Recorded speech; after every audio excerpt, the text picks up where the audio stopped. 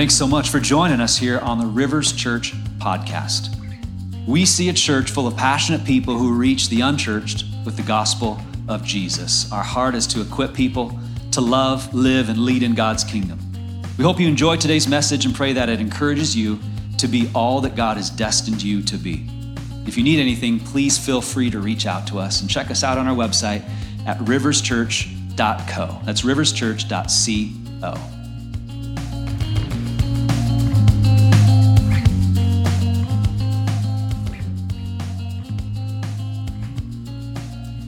As Jesus and his disciples were on their way, he came to a village where a woman named Martha opened her home to him. She had a sister called Mary who sat at the Lord's feet listening to what he said. But Martha was distracted by all the preparations that had to be made. She came to him and asked, "Lord, don't you care that my sister has left me to do the work by myself? Tell her to help me." "Martha, Martha," the Lord answered, "you are worried and upset about many things." There's more. Just wait for it.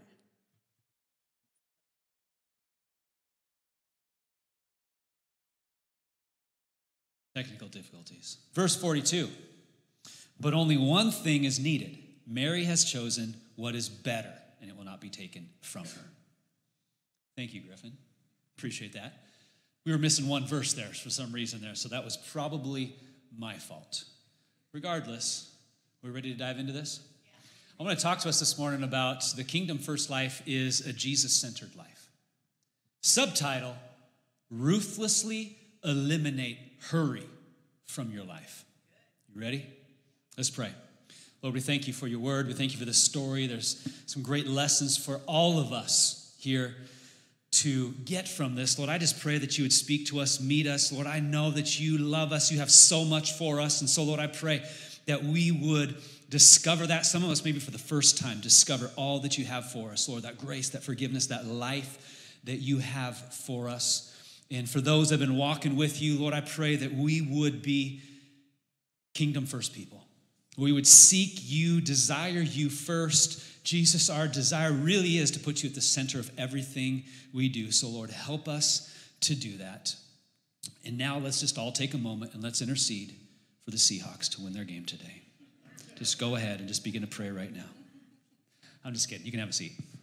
Amen. I know you already prayed for the Seahawks, right? You know, there's things in life that we enjoy, we get to have fun with, we got hobbies, we all got hobbies. Today happens to be the beginning of the NFL football season, which some of us were excited about, and some of us just don't care about. And that's okay, because you got other hobbies, you got other things you like, you know, there's lots of things that we get to enjoy in life. And I'm thankful for that, aren't you? But what I've learned is that it's important that we don't get so caught up and consumed with all these things in life that we don't put Jesus first.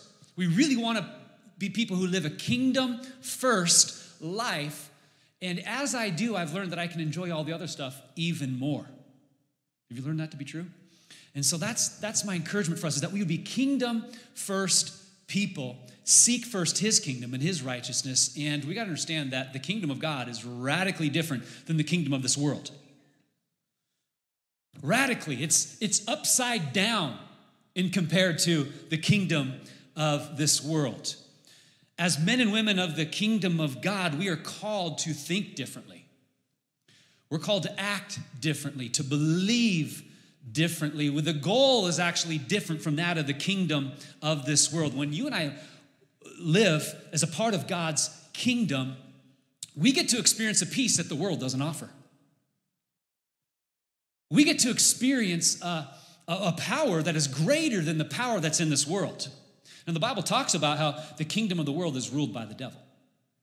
But as we walk in the kingdom of God, we can receive and experience God's power, his authority. He wants to give us that authority to walk in that's greater than that of the world. There's a love that you and I can experience in God's kingdom that's greater than the love the world offers. It's so powerful that it changes our lives. It changes people from the inside out. I want to experience that love, not the love the world has to offer. As you and I live in the kingdom, we can live out our true identity in Christ and be who we were born to be as children of the living God. I just want to encourage us today to be kingdom first people. We understand that the kingdom of this world, it's going to pass, it's going to fade away, it's that and its leader is going to be done someday. But the kingdom of God will last forever. It's eternal, it is unshakable. So we want to be kingdom-minded, kingdom-first people. And so we got to choose today. Am I going to live in his kingdom, in God's kingdom, or am I going to choose to just walk in the kingdom of this world? But when I choose to live in God's kingdom, I got to understand that there's only one king in his kingdom, and it's not you or me. There's only one Lord. There's only one ruler, and it's Jesus. It's all about Jesus. I'm so thankful for Jesus and what he's done. I'm so thankful for all that he has taught us. And when he came and walked on this earth, he brought a message that the kingdom is here. The kingdom is here. The number one thing that he talked about was his kingdom was at hand. It had arrived. And then he lived a perfect life. And then he went to the cross and he died. He took our place of death for the sin that we committed. He committed no sin, but he died for our sin. And then he rose from the dead, showing us that he's God. Because only God can conquer death. So the good news is that when you and I, when we believe in Jesus, we commit to following him, we ask for that forgiveness of the sin we've committed against him. Man, he gives us that forgiveness. We receive his grace, his forgiveness, this freedom. And what we're doing is we're stepping into his kingdom. And he also sends us and fills us with his spirit. His presence lives inside of us. And so the more you and I are kingdom-minded and put the kingdom first, the more you and I can walk in and experience the presence of God and the power of God. And I believe that's how we were born to live. So I want to encourage us to make sure that we are kingdom first people and put Jesus first in every area of our life. The kingdom first life is a Jesus-centered life. Subtitle, ruthlessly eliminate hurry from your life. And in order to do that, we've got to really think through how we're living. We've got to think through the rhythms of our life, don't we? A couple weeks ago, we talked about desires and how desires create habits. And habits is just another word for rhythms, essentially. Just like discipline. It's like we have disciplines in our life. We have habits. We have rhythms. You have a rhythm to your life. And so I'm going to encourage you today to kind of rethink your rhythm. Do you have a rhythm that enables you to live a life that is centered wholly and completely on Jesus? If not, we're going to rethink that. Because we want our heart to be centered on him. Because we were created to experience his love, to walk in his love. The goal is that we would connect with the Lord in such a way that he would be the center of everything in our life. And here's the good news, man. As we live this way, it enables you and I to live a more relaxed life, a life with more joy. You will find more contentment. You can live a calmer life because that's what Jesus offers. But this cannot happen unless we stop, pause, slow down. We've got to learn to slow down and learn to be with Jesus. So that's what we're going to learn from this story. How can we be a Mary in a Martha world? How can we slow down and stop so that we can center our heart and center our life on Jesus? I mean, would you like to live a slower paced life? Anybody? Like that would feel good. A little bit slower paced. See, the danger for us is not necessarily that we'll lose our faith, but we'll end up living a mediocre version of it. And I don't want that for any of you, and God doesn't want that for any of you. So we're going to learn from this story here. Mary and Martha. They have a brother named Lazarus, by the way. He's not in the story here, but if you're familiar with Lazarus, Jesus later on is going to raise him from the dead after he was dead for like 4 days. So Mary, Martha, and Lazarus, they're all brothers and sisters, and they are like Jesus' dear friends. Like he loves these guys. It seems like every time he's in their town, in Bethany, he goes to their house or he's hanging out with them. So this is one of those times. Jesus is hanging out in the home of Mary and Martha. And what do we see Mary and Martha doing? Martha is busy. And she's running here and running there, taking care of all the preparations. She's having this mindset of like, Jesus is here. We got to serve. We got to host. We got to do a good job, making sure he has a good experience. And what's Mary doing? Absolutely nothing. The nerve. Like, who does she, like, does she not care? Like, the Savior, the Messiah is in her house and she is just sitting there doing nothing. Yet, Jesus looks at Martha and says, Mary has chosen the right thing. He condemns Martha in a sense, and Mary gets commended. As you think about the story, who do you think's enjoying themselves more, Mary or Martha? See, there's a lesson to be learned there. Martha's struggling here, right? It's easy to say Mary is having way more fun. She is enjoying herself way more in this moment in time. But Martha, she is so caught up in this has to get done. I got to do this. I got to do this. The stress and the anxiety is causing her to take it out on the people around her in the room, and that can happen to us. Have you noticed? The stress, the anxiety we experience in our life comes from constantly doing things for God while thinking about ourselves, because that's what Martha is doing. She's distracted with all the decor, getting things in place. She's got the vacuum cleaner out. She's vacuuming. She's preparing the gyros. She's getting everything there. You know, Mary's just being lazy, sitting down there. And what Martha's doing is actually culturally acceptable. She's doing what would be expected. Like, she should be in the kitchen, making food, preparing all that kind of stuff. And let me just clarify, I'm not saying that as an all-time statement for now. I don't want to get in trouble here, okay? I'm not saying that's where women belong, but in that culture, just for clarification, that's what I'm talking about. That was what was normal. That was what was accepted. And so she's doing what was culturally acceptable. And you and I would probably do the same thing. We're trying to be a good host, serve, get everything ready and prepared, make sure everything is in its place. We want Jesus to have a good experience. We might even allow our hearts to go as far as Martha did, because she's looking there at Mary and she's judging Mary. She's looking down on her. How dare her? So lazy, just sitting there doing nothing. But who's thinking about themselves in this moment? Is it Mary or is it Martha? It's clearly Martha, right? She's doing things for God, but she's thinking about herself. And this is causing her to feel this anxiety, this stress. It's just rising within her. And come on, let's be real. We can find ourselves doing the same thing. We can be doing good things. We can even be doing good things. For those of us that are believers, we're following Jesus. I do this for you, Jesus. And I can be doing those things, but my concern is on me. I'm thinking about myself. But see, when you do for God and you think about yourself, you end up comparing yourself to other people. And that's exactly what Martha's doing. Is she's looking at Mary and she's comparing herself, and like Mary obviously doesn't get it. I have the better idea of what's going on here in this scenario. I know what's right. And she's comparing herself to her sister, and that comparison is a scary trap for all of us. It's like a deep, dark black hole that we can go into and we start comparing ourselves like, I'm better than them, maybe not as good as them. You know, we find ourselves thinking those things, and it just doesn't make us feel good. Or maybe it does, but it's prideful, it's selfish, and it's ugly. Because when we do for God and we think of ourselves, we end up comparing ourselves to others. See, here's the danger. We can do just what Martha's doing here, having that mindset, comparing, but she's running all around Jesus. She's doing all these things for Jesus. And what she's missing out is being with Jesus. And that's what we can miss out on. We've convinced ourselves, though, that Martha's got the right way.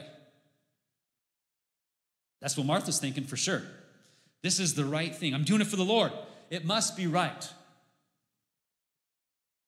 Because all of us that are, task tend to be task people. We identify with Martha. We would say, well, if it wasn't for the Marthas in the world, we wouldn't get anything done around here. We need Marthas. Who's going to get things done? Who's going to accomplish things? We don't need lazy Marys, all free-spirited and doing whatever they feel like. Come on, we need responsible Marthas, and that's the mindset that we get into. But Jesus is showing us a very powerful point on priorities here. And I heard one pastor say something brilliant once. He says, you don't get points for making sandwiches that Jesus didn't ask for. And you and I can get caught up doing things and maybe doing it for Jesus and all these other things in life. And are we really doing the right thing? Is that what he wants us to do? Because we can feel good about ourselves. We can compare ourselves.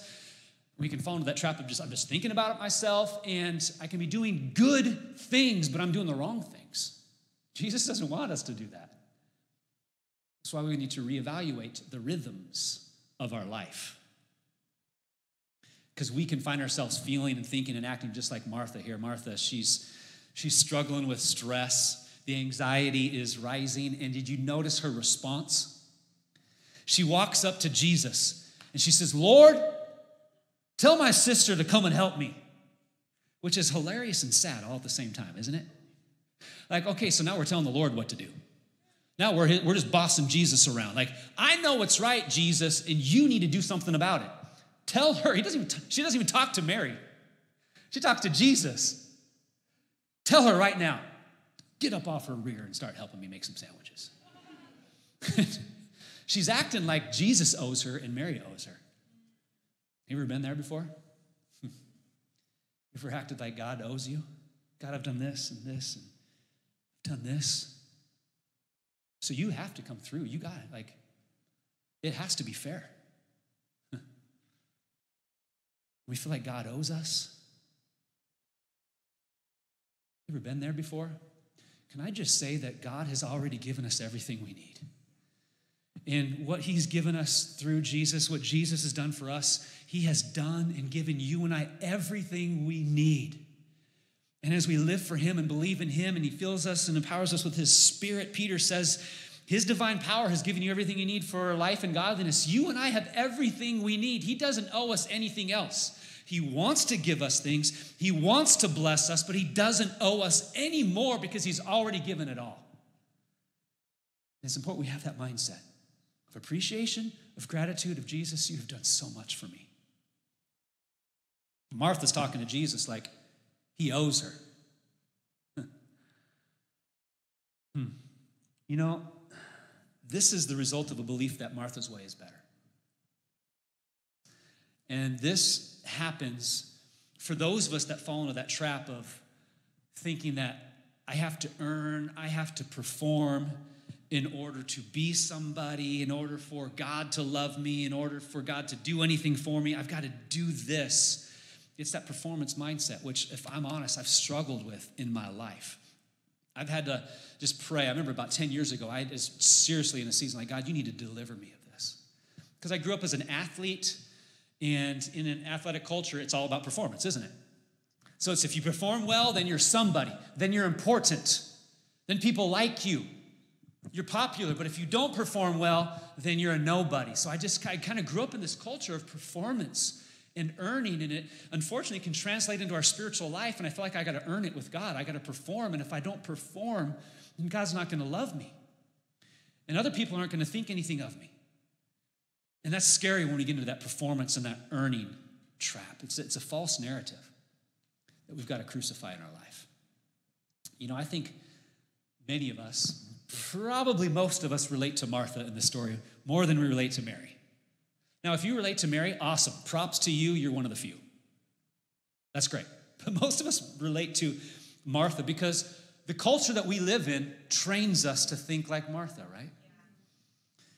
Our Western world trains us to be Martha. And then the end result is we judge Mary, don't we? It's like, Mary, like, what is your deal, Mary, sitting all crisscross applesauce at the feet of Jesus doing nothing? Come on, get up. And that's what we think. That's where we go with that. But let's think about this. Let me just, for balance sake, it's important for us to say this and think about this. Is it wrong to do things for God? No, it's not wrong. Even Ephesians 2 says this. You were created in Christ Jesus to do good works, which God prepared in advance for you to do. So you and I were created to do good things. Jesus himself said, Matthew 5, let your light shine before men, that they may see your good deeds and praise your Father in heaven. So that's important, right? We need to do good things. The problem is when we put the doing above the being with Jesus. We place that as a higher priority. We just get caught up in do, and we neglect the be with Jesus. And see, here's what we learn, is that if I do everything out of being with him, what I do is more effective. What I do is more anointed. What I do has more joy and more fulfillment because I'm doing it out of the overflow of I am being with Jesus. And so we've got to get our priorities in the right place, that it's so important that we don't just do, but we've got to be. Jesus says only one thing is needed, Martha, and Mary has chosen what is better. What's interesting is Jesus actually doesn't really tell Martha, you are so horrible. Like you're doing the wrong thing. Like he doesn't say what you're doing is bad. What he does say though is Mary chose what's better in this moment. It's kind of interesting. Only one thing is needed, and Mary has chosen what is better. Can I just say there's only one thing needed for you and I every day? There's only one thing that we need. Now, there's a lot of things that come to our mind that I need this, I need this, I need this, I need this, I need this, but there's only one that we really need. Mary has shown us what that is. Jesus is affirming that. Only one thing is needed, and that's to have the posture of Mary where we sit at the feet of Jesus and we receive from him. Mary has taken the posture of a disciple. That's what she's doing. Mary is actually doing what is not culturally acceptable in comparison with Martha. Mary should be, according to that culture, doing the work, preparations, food, all that kind of stuff. And she is actually sitting at the feet of Jesus where all the disciples, the men, are only allowed to be. And Jesus publicly speaks to this. She's chosen a better thing, and he's given affirmation. It is okay for her to be here. This is good even for a woman, as he's busting through cultural norms. And it's just a picture of not just even a physical posture, but a heart posture of you and I sitting at the feet of Jesus, learning and receiving from him. And this cannot happen unless we're cured from this disease that is running rampant in our lives and all over around us. And it's the sickness called hurry sickness. You felt that? Have you seen that? Hurry sickness. It's the disease of our day. You know, I remember years ago, you'd ask people, like, how you doing? And the most popular answer was, man, I'm just busy. Busy. But now what you hear way more than that is, I'm tired. And can I just say that tired is a result of hurry sickness? It is an indicator that you and I are struggling with this disease of a hurried heart. And I think too many people have it. I love what Carl Jung says. He says, hurry is not of the devil. Hurry is the devil. And this is something that I've had to really learn. If I can just be transparent, I'm not perfect. I am continuing to grow in this. In fact, as I was preparing this message this week, it was so timely. It's something that God laid on my heart a few weeks ago, and then I was just diving into this week. I really had a busy week, if I can be honest. And I had to, as I'm just thinking through this, this is one of the benefits of being a teacher and a preacher sometimes, is like you're studying things, then you kind of feel this like, you know what, I should probably really lean into living this and not just regurgitating what I learned or what I was studying this week, right? And so it was a great opportunity for me in a very busy week to say, God, I need to live this out this week. I feel like I only made it through this week because I was able just to stop and let God strengthen me. But I'm not perfect. And I remember years ago learning this lesson in a powerful way. I, through the years, at times have really struggled with hurry sickness. And it was one of those seasons where my kids were little. And as a parent, when your kids are little, there's this fun routine that you have in the evenings where you get the pajamas on, then you go and you brush your teeth, and then you go in the room and you read a book, and then you pray together, and it's just kind of this fun, it's something you do with your little kids. I miss those days.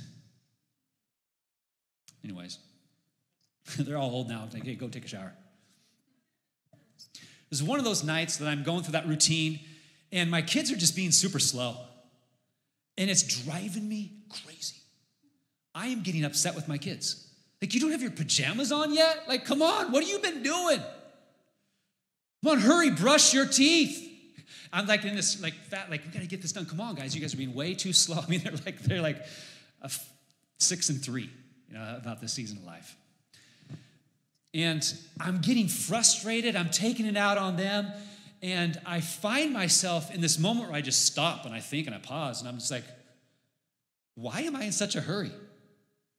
What am I in a hurry for? And can I just be honest and say that the Spirit of God convicted me?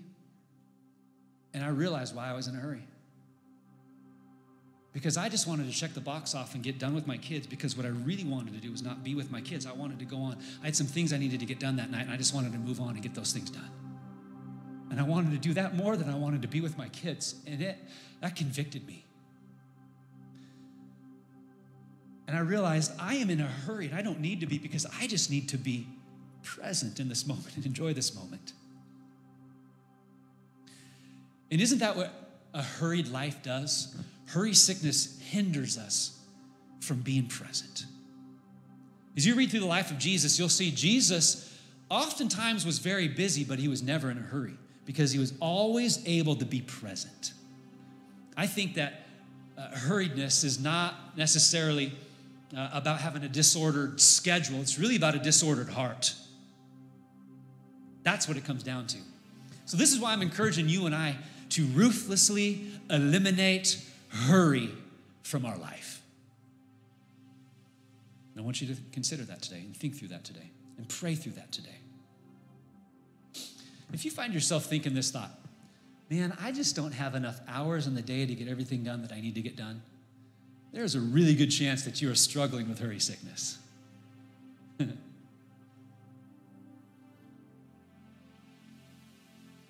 What I've learned is that in those seasons, I can accomplish things, I can get things done, but often I'm just kind of flying across the surface of life, and there's a lack of depth, there's a lack of intimacy in my relationship with God, and when I miss out on that, I miss out on everything, because he's what I need more than anything else, so that out of my relationship, out of a heart centered on Jesus, I can do all these things that he's called me to do. But if I just get flying fast and fast and fast, man, that intimacy goes away and it kills my soul.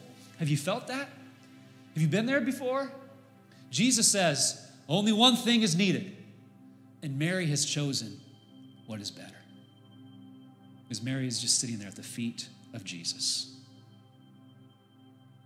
And I think how that looks for us today is you and I taking time to just stop, open up the Word, just sit down, just read a little bit, and just close our mouth and shut up and listen. God, what do you want to speak to me? Just receive that from him. It can be something as simple as maybe you read something in the morning and you just have a favorite scripture and you take time right in the middle of the day. Several times a day, I like to do this where I just stop and I close my eyes. I get good posture and I'll take deep breaths and I'll just relax. And I just take some time, not to check off my list if I want to do my readings, I want to do this, but just to be with God and enjoy him. I just need to receive you in this moment, God. I'm stressed, I'm worried, I got all this. I'm just going to let all that go. I give it to you, Jesus.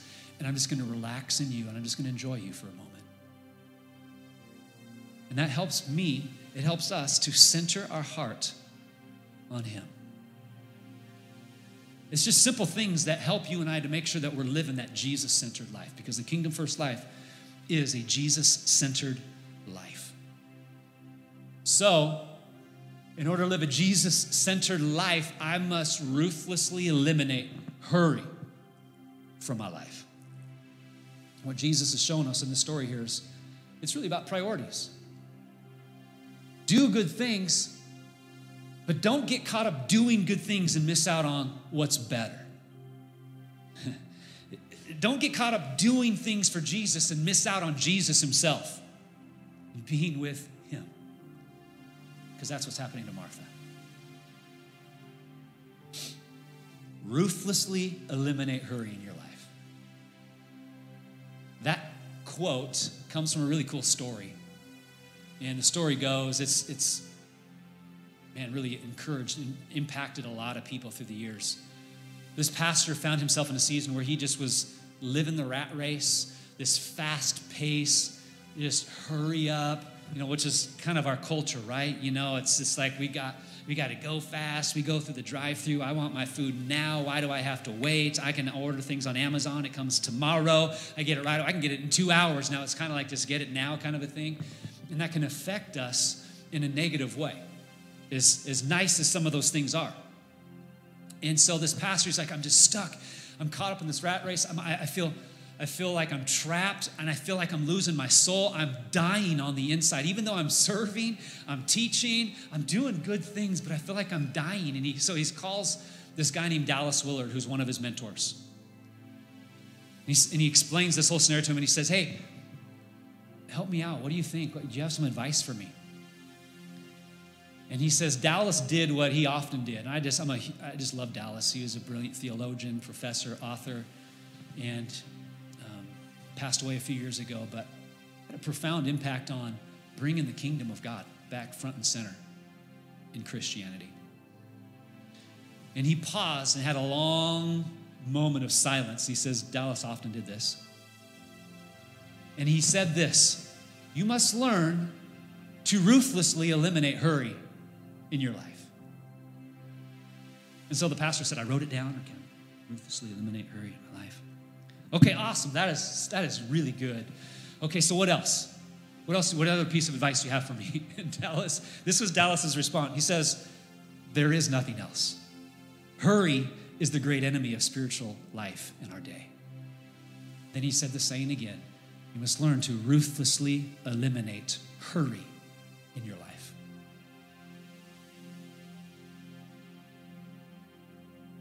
That's why this invitation that Jesus gives us every day is so important to respond to. It's an amazing invitation. I'm telling you, it is countercultural, but what Jesus has to offer us, remember, as a part of his kingdom is way better than what the world has to offer us.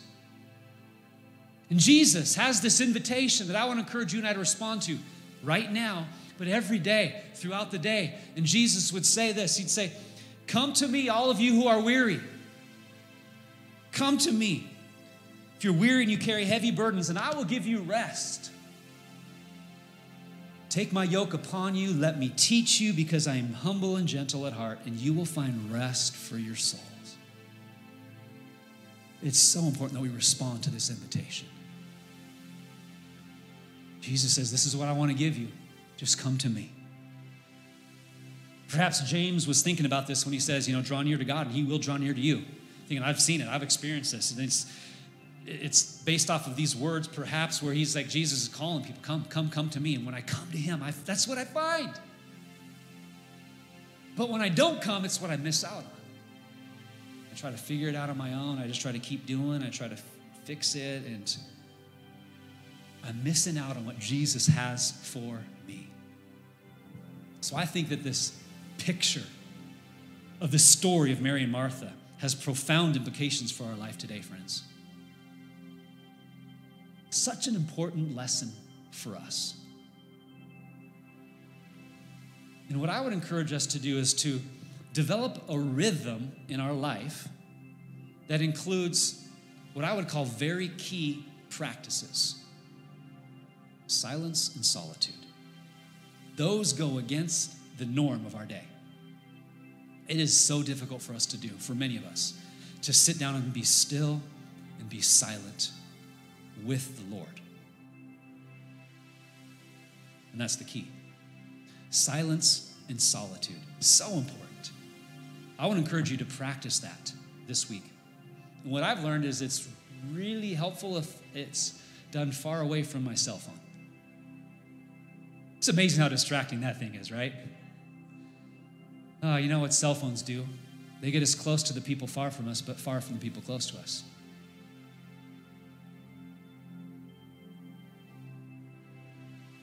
We can't be present. And so that's why I love these practices, silence and solitude, where you and I would just stop, take the posture of Mary and really do what the psalmist said, what it says in Psalms, be still and know that I am God. Be still and know that I am God. You see, we can't live a Jesus-centered life unless we slow down. And as we continue on this discipleship journey and we just want to get closer and closer to Jesus and follow Jesus, and we want to help other people follow Jesus, one of the constant messages that we want to speak to you is a slowed down spirituality, a slowed down life. This is what's going to give you your strength. This is what's going to give you the depth of character. And we're all about the gifts of the Spirit here. We believe in that. Speaking in tongues is a gift that God gives us. Pray in the Spirit, the Bible talks about. Romans 8 talks about groanings that words can't even utter as the Spirit intercedes for us. We believe in that, man. I love to pray in the Spirit. I need to do that for breakthrough in my life, for God to stir up faith in me, as even when I'm interceding for things and for people. I love that. I encourage that. I recommend that. That is so important. But what I've also learned is there's this contemplative side that I need to practice in my life so God can search the depths of my heart and pull out some of those roots that don't need to be there and establish deeper character and just learn that intimacy and that relationship with Him that He wants with me. And that cannot happen unless I stop and I just be a little bit more contemplative. That's why I like that word. Just that contemplative side of our spiritual life is so important.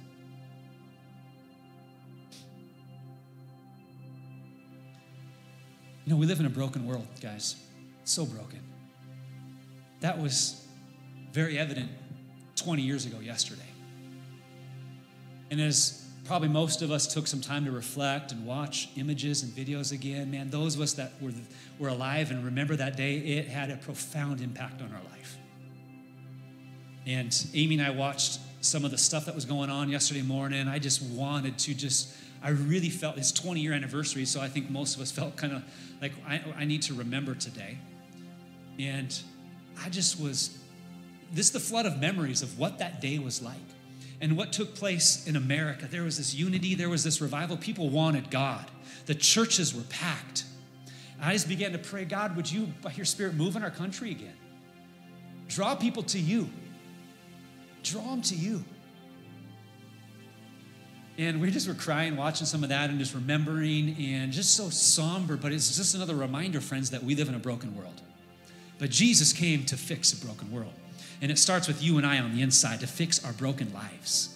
And so we got to look to Jesus and we've got to give Him permission to work in us. Amen? And that cannot happen if we don't stop. Be with Him. It's the only way it can happen. You know, people are really open to spirituality these days. That's why people love the idea of this like Eastern religion, to stop and contemplate, to meditate, to do breathing exercises, which can be very good physically, to do yoga, all these different things. People love those things and they find that it helps. But here's the deal. Those things do help, but they're limited when it's not centered on Jesus. They help because God designed it that way. He designed us to stop and relax and meditate on Him and put our thoughts and our life and get our heart centered on Him because He knows that will have a profound impact in our heart. And so we've got to do those things. It's important to do those things centered on Jesus. And so we can take people's interest in that and just point them to Jesus. But these practices, they work because God designed it that way. So let's stop. And I want to encourage you to pray this morning, right now, and ask God, God, what do you want me to do to ruthlessly eliminate hurry in my life? What does that look like for me? And it starts with this. Just be still and know that I am God first. Just be with me. I love the first word of that sentence. Just be. Stop doing. How many times in the last 15, 20 minutes as I've been up here rambling, has your mind wandered to like, I got to do this, I'm going to do this, I'm going to do this today, I'm going to do this today. It's like do. Can I just say stop? and let's just be for a moment. What a powerful word. Be. Be still. And know the most powerful truth that you and I need to know, that he's God. I'm not. He's God. And we're going to do just that these next few moments. Would you stand to your feet? If you're at home with us, maybe you just want to change your posture, get on your knees, feel free. But let's all take a moment here. Let's just close our eyes. Close our eyes, and I just want you to listen. Listen again to the invitation of Jesus, eyes closed. And Jesus says to you right now, come to me, all of you who are weary, carry heavy burdens, and I will give you rest. Take my yoke upon you, let me teach you, because I'm humble and gentle at heart. You will find rest for your souls. We're going to respond to that invitation right now. And Lord, I pray for a rest. I pray for a peace to just begin to fall by the power of your Spirit right now. And even for many, just in a very gentle way, rest and a peace. Come on, would you receive that from him right now? Let go of everything. Your burdens, you're tired, you're weary, just lay it down. Receive from God rest on the inside. Peace on the inside.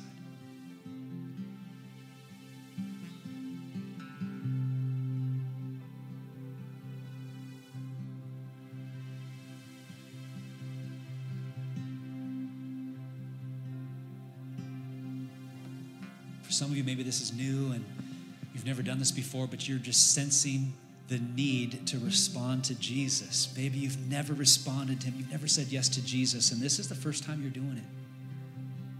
And I just would encourage you to lean into that. Just ask Jesus to forgive you of your sins that you've committed against him. He took care of that on the cross for you because he loves you. Commit your life to him, commit to following him, and receive all that he has for you. And he's going to fill you, because he's going to fill you with his Spirit. That's what happens in that moment. And by his Spirit, he wants to give you this rest. So do that right now.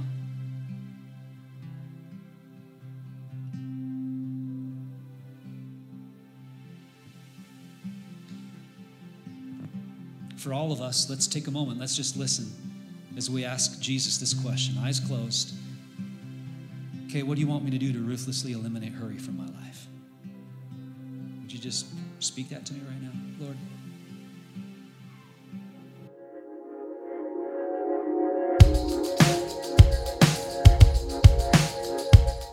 Thanks again for listening to this message at Rivers Church. We'd love to have you subscribe to this podcast if you haven't already. To learn more about what's going on in the life of our church community, check us out at riverschurch.co. I pray that this week you would walk in the power and the presence of God. Thanks for joining us.